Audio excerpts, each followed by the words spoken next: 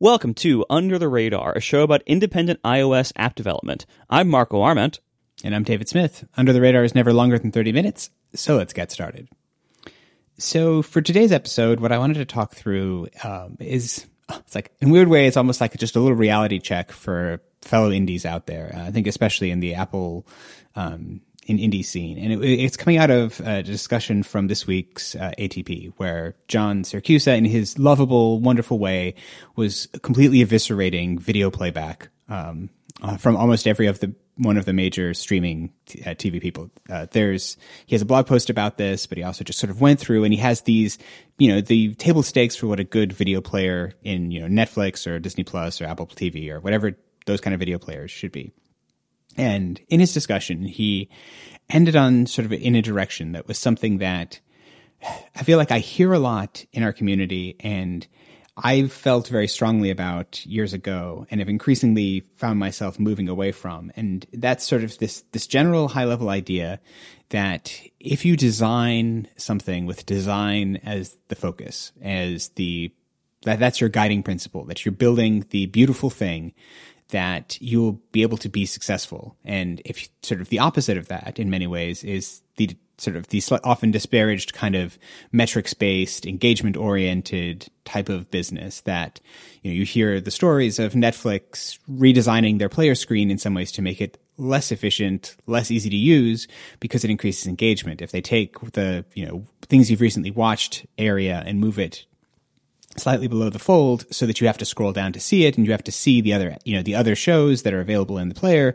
that increases engagement. And that's sort of often, I would say, in these, in what John's saying, is like, that's a negative, that it's what what they should be focused on is making something that is smooth and efficient and puts the customer first and is optimized in that way. And I totally get what John is heading towards. And it's like, I don't disagree with him insofar as that is a wonderful, idealized, beautiful picture.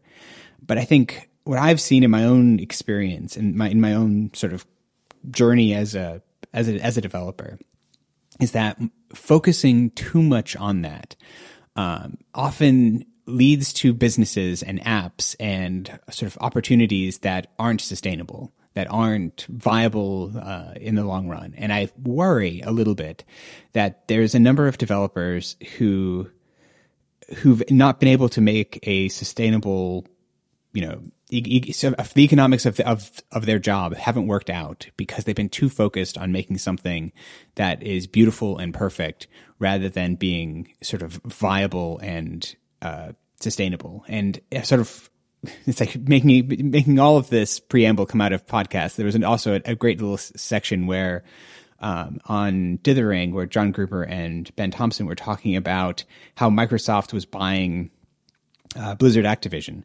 And he was, Ben referred to Microsoft several times as like that they were killers in the sense that they were just really precise, like economically driven, able to really execute well, businessmen. And in this case, it was because the way that they've structured their business with, Xbox Live or Xbox Cloud or whatever, where they can have a subscription service and they can it doesn't really matter where you play as long as you play, and then they'll make their money. It's like they went sort of the other extreme and they sort of focus on that. And it's not really about the design. It's not really about the platform. They're not building this artisanally crafted gaming experience. You can play it in a web browser if you want. Like, they just want to make their money. And there's a tension between those two things. And it's not that you need to go all the way to one or the other. But it was just something that John said that really just kind of stuck with me, that younger me really thought that was what it mattered, that building beautiful things really was the thing. Like, if you imagine, it's like if the end goal was, winning an Apple Design Award, like that's the apex of this. And I feel like the number of Apple Design Awards that didn't result in sustainable businesses is probably unfortunately high. And the number of indie developers who went down that road and didn't win an Apple Design Award, didn't get the prestige or the accolade of that, but instead just ended up with something that was beautiful and was enjoyed by a handful or a small group of people, but didn't end up actually turning into something that they could have focused on if they'd instead had a little bit more of the sort of the analytics driven, making sure this is good engagement, making sure that it's actually hitting market and having a sustainable thing. It's like, and John says it himself. It's like what he wants in some ways is the app, the app player that just shows him exactly what it wants. And then you get to the end of the show and that's it. It isn't like trying to lead you on. It isn't trying to keep you going on it. And in some ways that could be a slimy thing. It could be a shady thing. It's like you could, I think, do it in a respectful way, but having that be a primary focus is, I think, valuable in its own right as well. Yeah. I think indie developers like us, many of us came up in the business, reading things like Daring Fireball and being part of that like indie Mac community mindset. Admiring companies like Panic that make really great, high polished software and really value the user experience. The whole like Delicious Monster generation, like all that. Like a lot of us came up during that time where like nice UIs, nice design. And user-focused priorities as opposed to like business need-focused priorities were considered like the pinnacle of everything. And I think what a lot of us missed and still continue to miss is that making things really nice for the user like that. I've talked before about how this is almost like an indulgence for the developers or the designers responsible. It's great when you can make things really nice for the users. And if you can do that while also satisfying the business and marketing needs, then great. But that's not always the case. And merely making something really nice is not sufficient for success. Sometimes you can be successful with something that is really nice, but making something really nice does not automatically bring you success. I have so many times we've all seen like really great apps that were made with incredible care, like truly, handcrafted details, custom animations, beautiful design, perfect interactions, super high respect for the user. And we've seen these apps come and go because they didn't have strong enough businesses behind them, basically. They made something really super nice that a few of us really loved, but that wasn't enough to spread to the wider market, or that was a really nice implementation of something that just not enough people really needed to be solved, or something like that. And so often we've seen these things go under, and it's really sad when that happens. I mean, we see this in the real world. Like sometimes you have like a really great restaurant that that the food is amazing, but because they're just not very good business people, or maybe like the market fit just isn't very good, that even if they make really amazing food, they can still go out of business, and that happens all the time. And it's, the same thing is true, with apps, that we can spend a lot of time on something, but just because you spend a lot of time making a really great version of something doesn't mean enough people want that thing. And putting in a hard amount of work, that's, you can pat yourself on the back, like, I worked really hard on this. But that doesn't matter to the customers or to the market, how hard you worked on it. And a lot of the things that we think matter, or that we hope matter, like how nice of user experience something is, matters a lot less to the market in reality than we wish it did. And so, again, if you can achieve both, if you can make something that fits the market really well, that is also nicely designed and respectful of users and provides great features, then that's great. That's a great place to be. But that it should be prioritized accordingly with its actual impact to your actual business and ability to do this thing in a sustainable way, as opposed to being the primary thing. And that's where so many of us get it wrong. So many of us will spend months or tons of money or resources or time making something, like polishing some part of our apps or our businesses that would just make it nice. And a lot of times that just cannot be justified by the business. And in many ways, like, a lot of us have worked, day jobs for companies that had better priorities for their businesses. And we rebel against that. We're like, oh man, I can't believe the company is not letting me, take another 2 weeks to polish up this experience to make this really nice. Instead, they're making me leave this crappy thing in place and move on to something else because they can't justify, spending all that time on that or whatever. and we think like, oh, we're going to do it right in our side projects or whatever. We're going to really make this a labor of love and polish the crap out of this thing, and then our side projects don't go anywhere. And then they fail because it turns out for that to succeed, we needed to treat it more like the business that it was. Now, this doesn't apply to everyone's definition of success. If you're trying to make something that's a beautiful experience or really nice in some way that is not highly valued by the market, that's only a failure if you don't need the market to value it. If you're doing it like truly as a labor of love on the side, if you don't need to make money from it, then that's a different story. But most of us need to make money from our apps to keep justifying pouring effort into them. And so, if that's your goal or your need, then you have to treat apps more like the businesses that they are. And sometimes that requires making unfortunate decisions like, I can't actually afford to spend another 2 months polishing this design, or I can't actually afford to rewrite this entire thing in the newest framework or API because I like that from the code perspective, and maybe it'll be cleaner and nicer. Like, sometimes the market just does not value that kind of stuff, and it's better to recognize the reality of that early on and embrace it in ways for what it is good for, because there are some upsides to that kind of thinking. But rather than being disappointed that the market, which largely does not value quality, didn't value your quality. Yeah.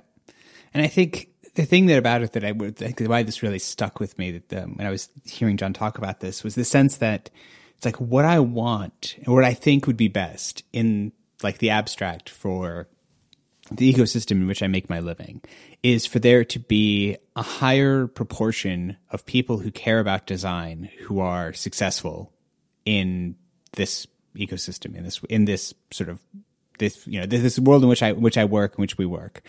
And in order for that to be the case, I think more of them have to be, it's like more developers who care about design have to be able to sustainably make a living from it, because labors of love are great in terms of it's like making people who make art or paint pictures or do things like that. Like there's an element of it that it is purely an expression of something inside of you. And if it can be financially viable, great. If not, whatever. But in order for that to really have a sustaining presence in the App Store, it needs to be a sustaining thing. And so I think it becomes incumbent on developers to try and have these two perspectives and hold them in an appropriate amount of tension rather than getting too sort of focused in one side or the other, because otherwise what you end up with is an app store that is full of people who are only interested in engagement, in metrics, in squeezing every penny out of their users, etc., who don't care about design, and you end up with a platform that isn't as nice. It isn't as good. And I'm not advocating that is a good thing, but I'm trying to sort of moreover point out that if you don't have both of those things, we'll never be able to get into that place where there's a higher proportion. And a lot of ways I think about some ways about Apple with this. And I feel like early in my career, I would see Apple as only the design focused, like, ooh, they're the one who just makes the shiny finished product, right? That was the thing that it's like, ooh, I want to be Apple-like. Whereas the reality of it's like a lot of Apple is success is because they are just absolutely shrewd, cutting business people who are very good at extracting money out of people, who are very good at designing things in such a way that they're good enough, and good enough is great. Like what they do build is solid and good for the most part, but they don't get too mired down in the weeds. And it's very often I feel like what they've done, which is genius, and something that I try and see in my own work a bit more, is if they hit a hard problem, sometimes they'll just ignore it and say, oh, we'll just leave it as a third-party opportunity. Like, it's like all of the stuff with the Photos app, where it's like the Photos app essentially completely ignores the fact that you might be in a family, and that you might want to share, have a shared photo library or things. Like, as an example, these things where these are really hard, difficult problems that would have really challenging solutions technically and visually and design-wise. And very often they're just like, oh, we just don't do that, and we just move on. Whereas I feel like they'd be so easy to get sucked into that as this really interesting, nuanced design problem, or, it's like trying to solve things for the edge case rather than solving it for the mass case. And if you solve for the mass case, which is very often Apple's solution, it's like you end up successful. If you then also charge for it, you're not afraid to charge a high amount for it, and you sort of value your work in that way, that you're not bashful about monetizing it to a large degree. We are brought to you this episode by Ahrefs. So, do you want more Google traffic? Maybe you're struggling to rank, not sure what to do about it, and the idea of hiring an SEO agency might be outside of your budget. Your solution is Ahrefs Webmaster Tools, and it's free. And this is not a 14-day free trial or anything like that. It's just free, period. And it's super powerful. This is a super powerful tool that will do a full website audit for you and keep working for you. Ahrefs will scan your site and prioritize precisely what you need to fix to improve your search results. So you can see which keywords your pages are ranking for, understand how Google sees your content, and discover how making changes can blow up your traffic, which could do a lot for your business. It's time you started getting Google to work for your business. Go to ahrefs.com/webmastertools to get the free tool now. And this is spelled ahrefs.com. ahrefs.com. ahrefs.com/webmastertools. Our thanks to Ahrefs for their support of Under the Radar and all of Relay FM. And I think to get slightly practical for a second too, something that I was thinking about, like where is a turning point in my app career that I think sort of this applies to. And I feel like it's the way that I approached advertising in my apps. And you and I have ended up going in a different direction with this, Marco, where you do your own ads. But I feel like I went down originally when I was building products that were free. I didn't have any ads. I didn't like the thought of them. They're ugly. It's putting content that isn't my content inside of my beautiful app. Why would I do that? Then I tried to do a homegrown ad solution for a while for one of my old apps. That didn't work very well. It was a nightmare. And then at some point I just like, I'm just going to put AdMob ads in, which ultimately became, Google ads. And I did that. And suddenly my business became viable in a way that was a tremendous struggle before. And I don't think that was a bad choice. I think it was a good choice. I think making the business sustainable in a way that, the rest of the app I could have tons more time to allow me to focus on polishing and getting better and have a sustainable income from. And I'm aligning my design goals with my business goals, because if I make a better app that people want to come into more and more, they'll see more ads, so I'll make more money. Like all of those incentives aligned, and it just was me moving away from the fact that, ads are bad, they're not pretty. And sometimes if you open my app, you're going to see, it's like ads that aren't beautiful, that are just, for the local car dealership or whatever it is, that is, functional and sort of there because it's relevant potentially to that person, but isn't beautiful and are handcrafted. But that's how I make, that substantial, if not the majority of my income at this point. And it was a choice that I struggled with and agonized over for a long time, and way more than I should have. I think in retrospect, I wish I'd, sort of embraced ads with two hands, much earlier. And I think my business would have been better as a result and I would have been able to spend more time sooner, focusing on making my apps and the other parts of my apps better. Yeah, because, I think the culture that we came up in, as we were talking about earlier, of like the old Mac indie software scene, that worked because at the time Macs were still, pretty specialized things that like the majority of the world wasn't using yet. I mean, they still aren't technically, but they were much smaller than they were today. And indie Mac software could sell for like $50 or more. Sure. And, trying to apply that same business model and expectations to today's market of iPhone software is completely different markets with completely different rules. And now what is expected, what is commonplace has changed. What is commonplace now is free apps up front that make money either with ads or with some kind of in-app purchase scheme. That's what the market is for iPhone software today. It does not work the same way as old Mac software did. And even Mac software barely works the way Mac software did now.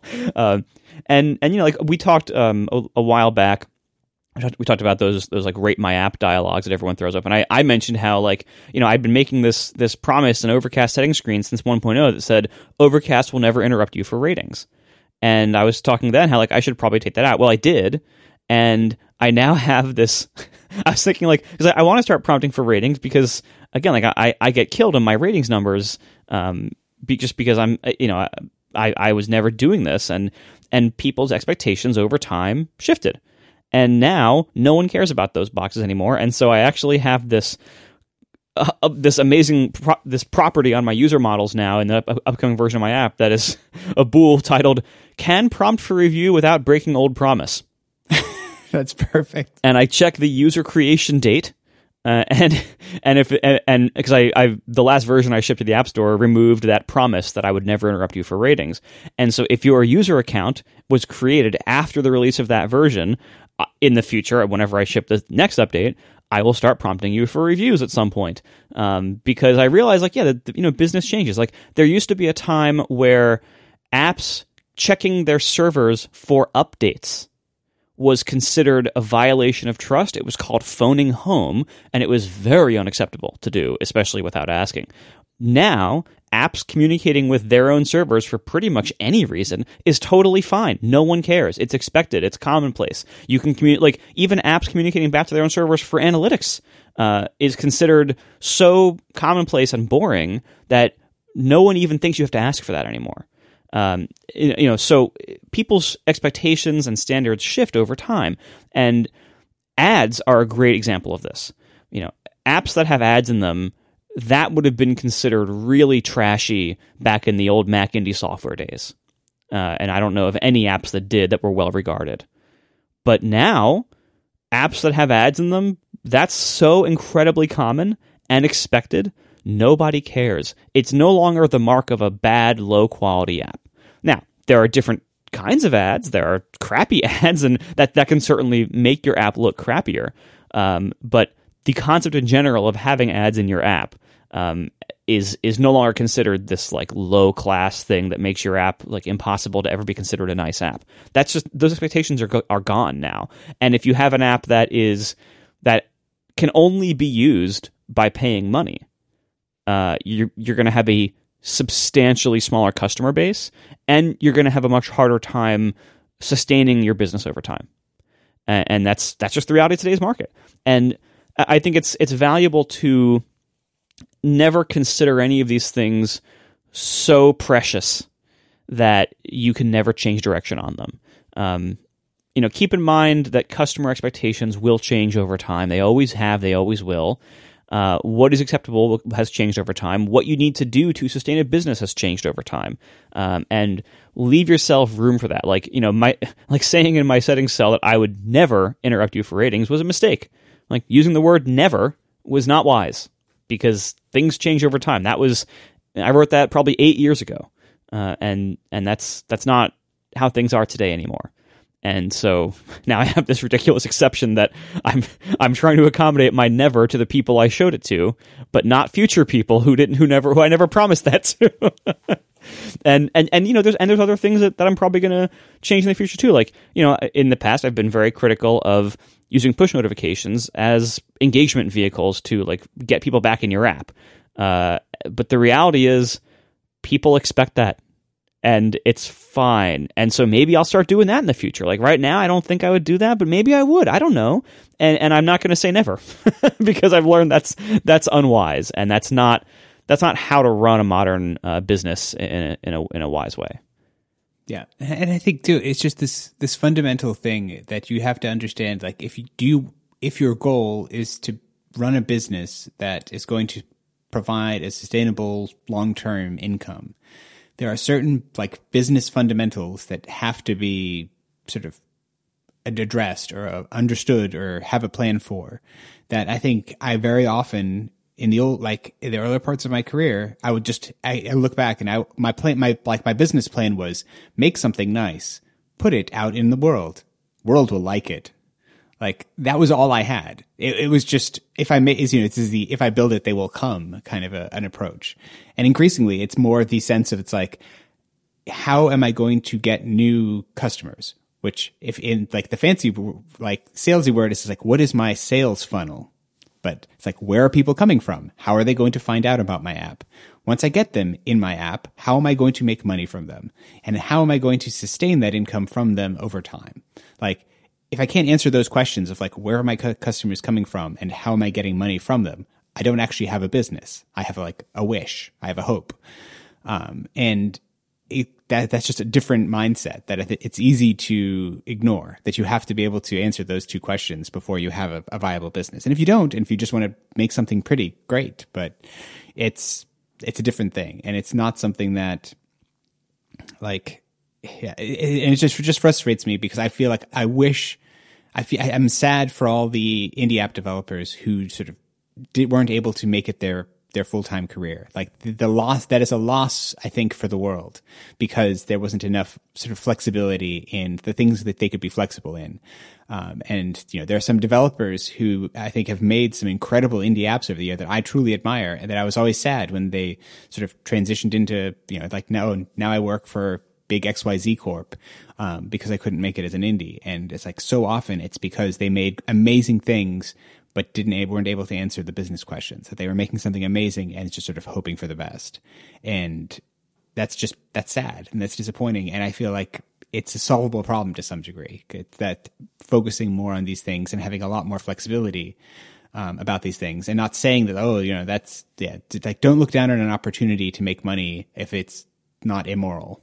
Like in that way, if it's just a question of taste, if it's just a question of, you know, where you fall on, is it interrupted? Is it where, you know, is it user hostile or things like that? Like, don't be hostile, but maybe be a little annoying. Like that's fine.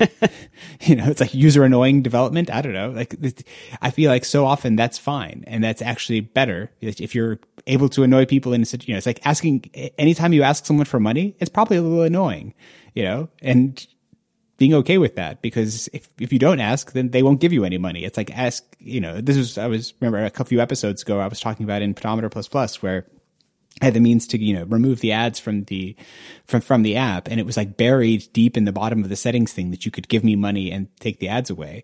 And I changed it so that put that button right on the home screen next to the ad.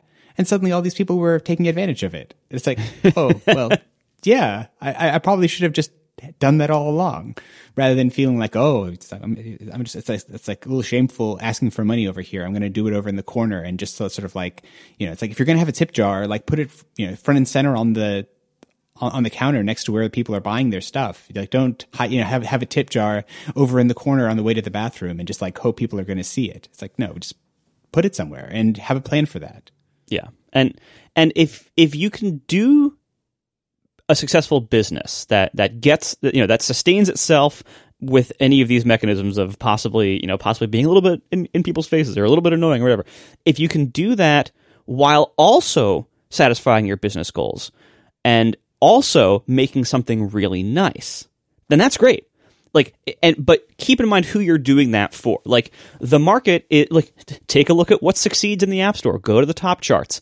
How many like nice handcrafted apps do you see there? It's not going to be a large number. I think you're lucky if you find any most days. But what succeeds is different from what is nice. And if you can achieve both as an indie developer, then that's great. Do that for yourself, for your own satisfaction. That's why we make nice things. We make them for ourselves, not for the market.